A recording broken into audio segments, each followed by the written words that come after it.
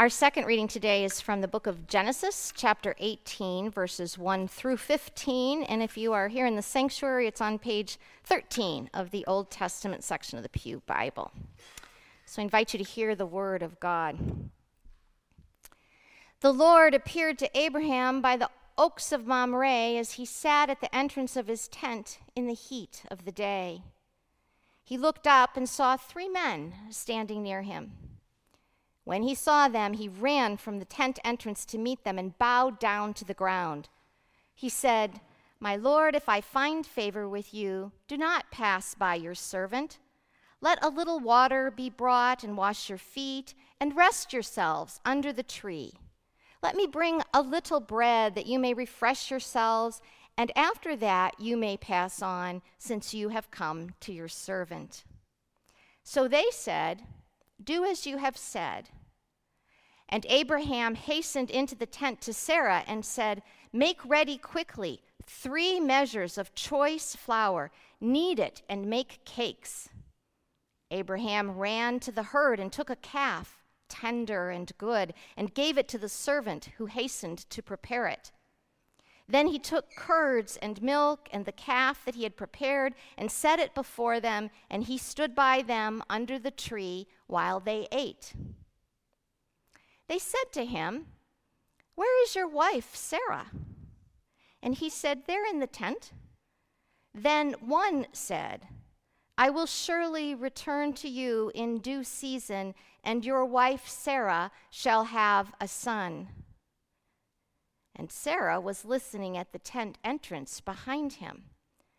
Now, Abraham and Sarah were old, advanced in age, and it had ceased to be with Sarah after the manner of women.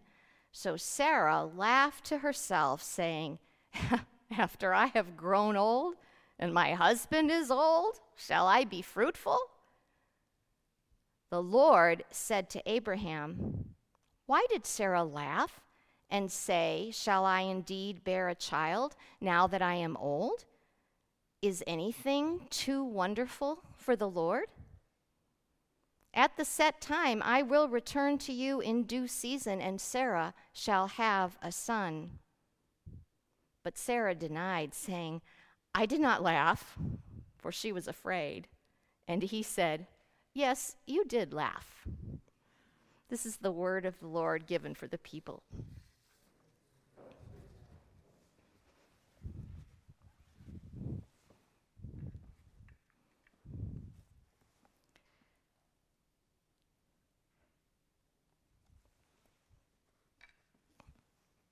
Trying out my setup here and not sure what I'm going to like, so bear with me. I invite you to pray with me. Lord, settle our very busy minds and open our hearts so that each one of us may hear what it is you have to say to us wherever it is that we sit today, or wherever it is that we are when we actually hear this service and participate that way. As always, I pray that my words would be your words. Amen. So today is one of my very favorite Bible stories, and I'm going to give you an alert that you will get used to hearing me say that. Probably within a month, you'll be like, I thought that was our favorite one last week. But today is indeed one of my all-time favorites.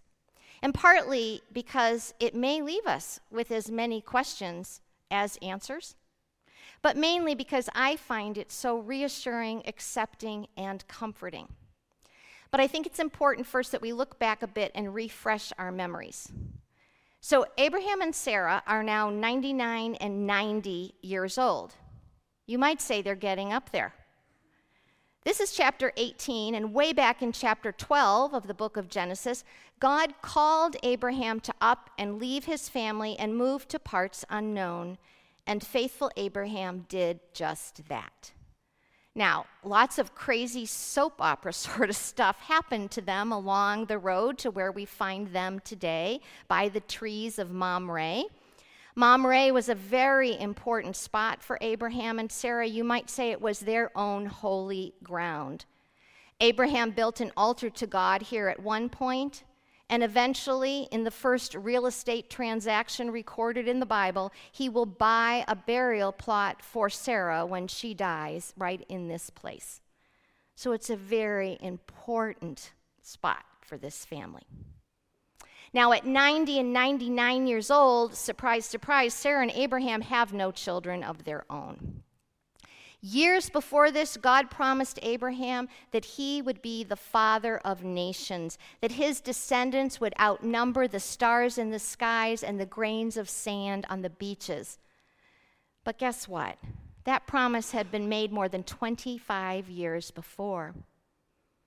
And so we might not be surprised that eventually Abraham and Sarah began to wonder about the validity of that promise. They began to doubt that God could or would make good on the promise without their help. They began to think that they should take matters into their own hands, and they did, and eventually Abraham had a son with Sarah's maid Hagar. That son was Ishmael, who would become the father of Islam. That part of the story didn't end too well for Hagar, but that's sometimes what happens when we think we know better than God, when we decide we've waited long enough and we charge ahead with our own plans. Now, Abraham was 86 years old when Ishmael was born.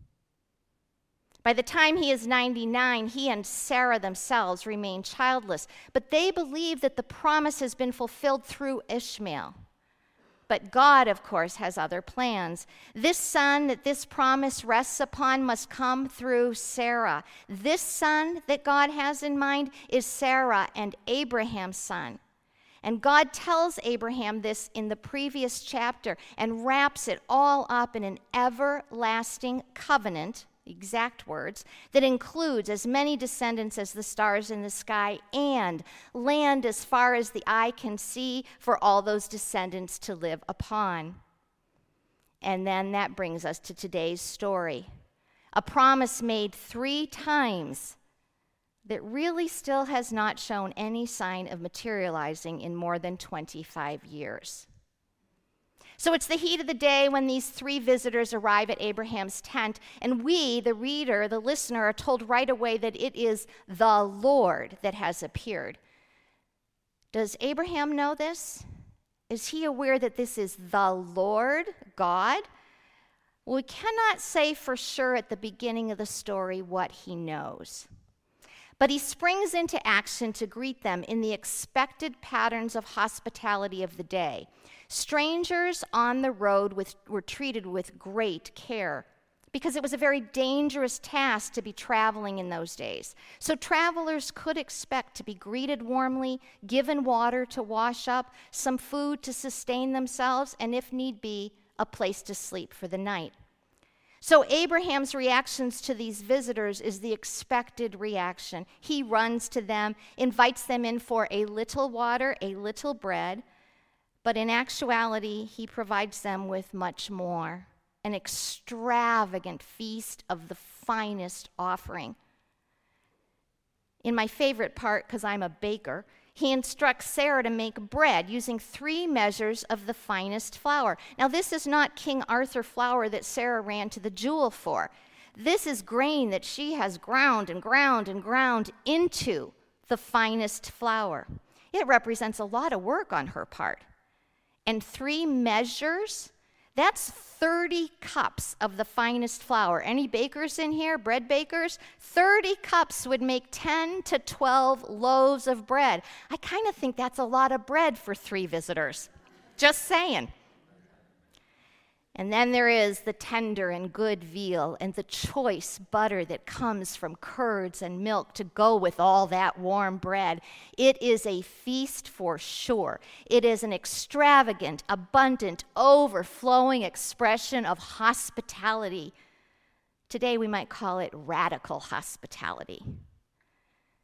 It is also a sign of Abraham's good character.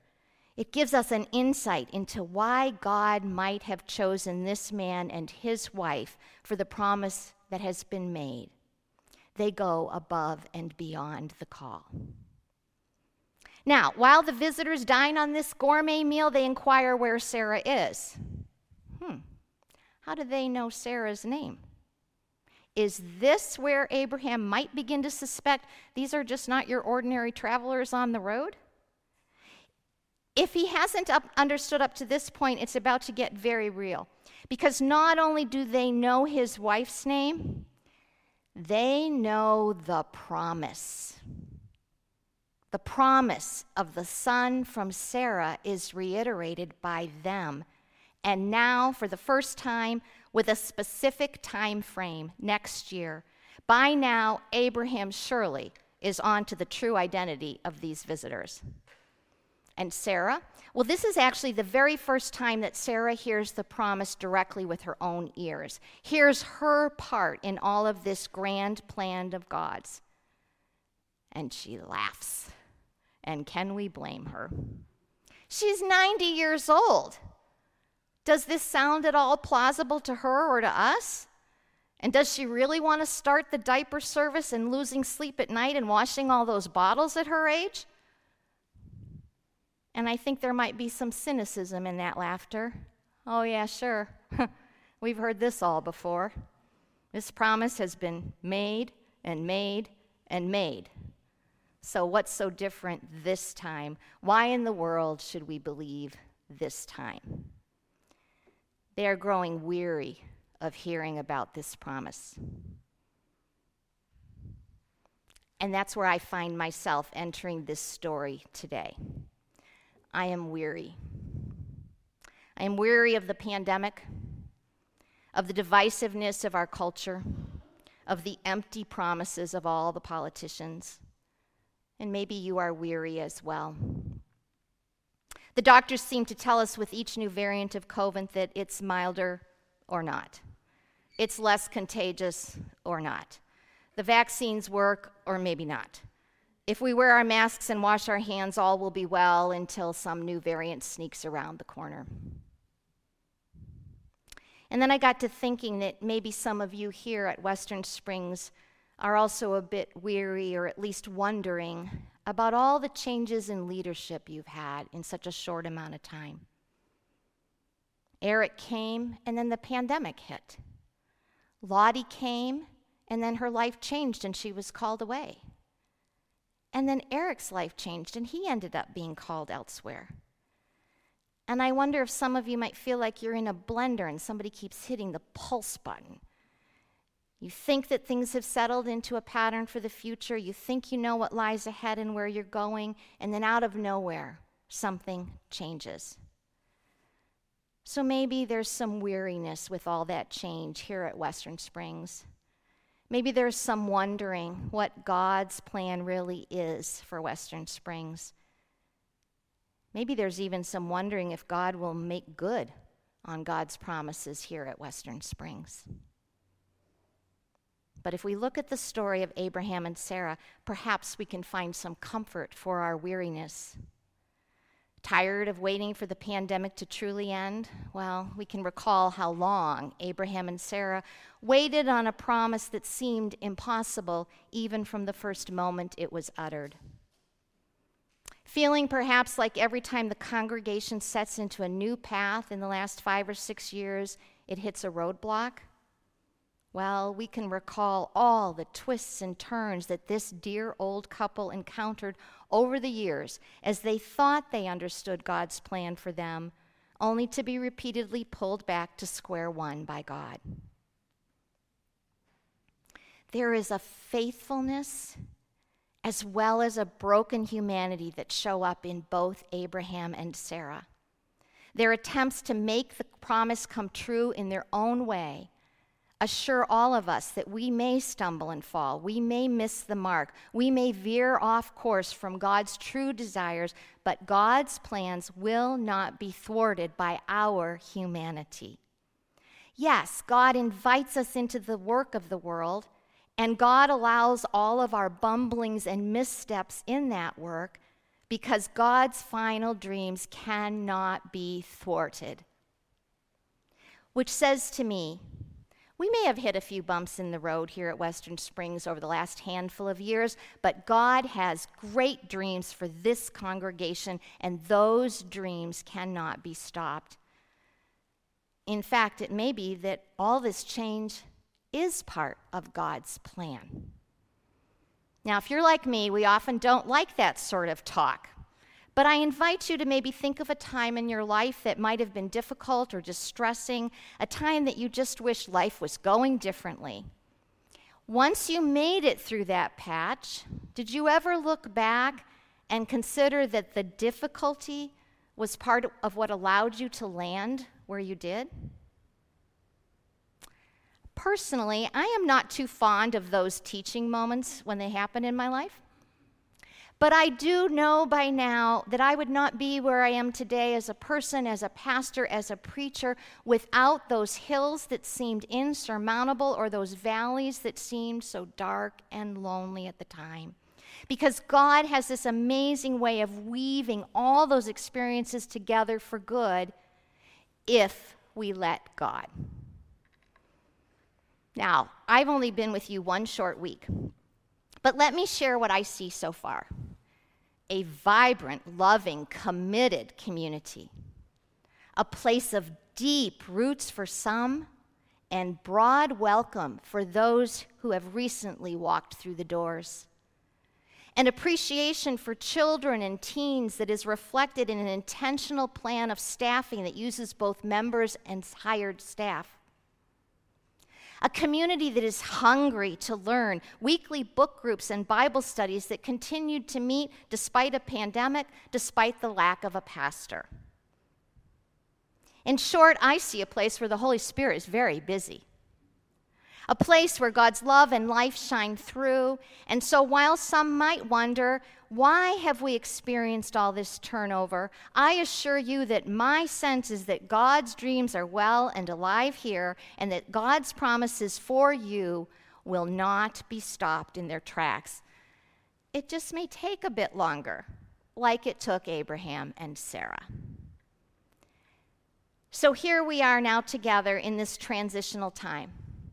My role with you is to listen, to ask a lot of questions, to help you discern, just means figure out, what God's plans might be for the next chapter, what is needed in your next installed pastor, what gifts, skills, passions, and dreams should they bring for you as their spiritual leader. How long is this going to take? Well, we don't know, right? We can look at Abraham and Sarah's story, and I will tell you, I'm pretty sure it won't take that long. But we will follow God's lead together. We will listen to God's whispers together on this part of your journey. And remember, I am only here for a short piece of your story. My time with you will be guided by the Spirit's guidance. We will not form a PNC, which is Presbyterian speak for Pastor Nominating Committee, Search Committee. We won't do that right away, but the Spirit will let us know when it is time. And then we will wait for God to bring together that search team and that pastor that I know God is preparing right now for you. And then I will say goodbye to you as you welcome that new person. So I've brought something today to help us all keep some of this in mind. Anybody know what this is? Can you see this if I come out here?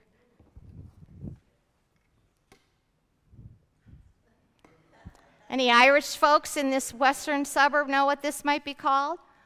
This is a shillelagh that was handmade actually by Scott's brother. A shillelagh is an Irish walking stick indeed.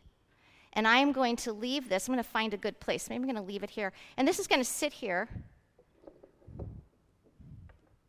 Maybe.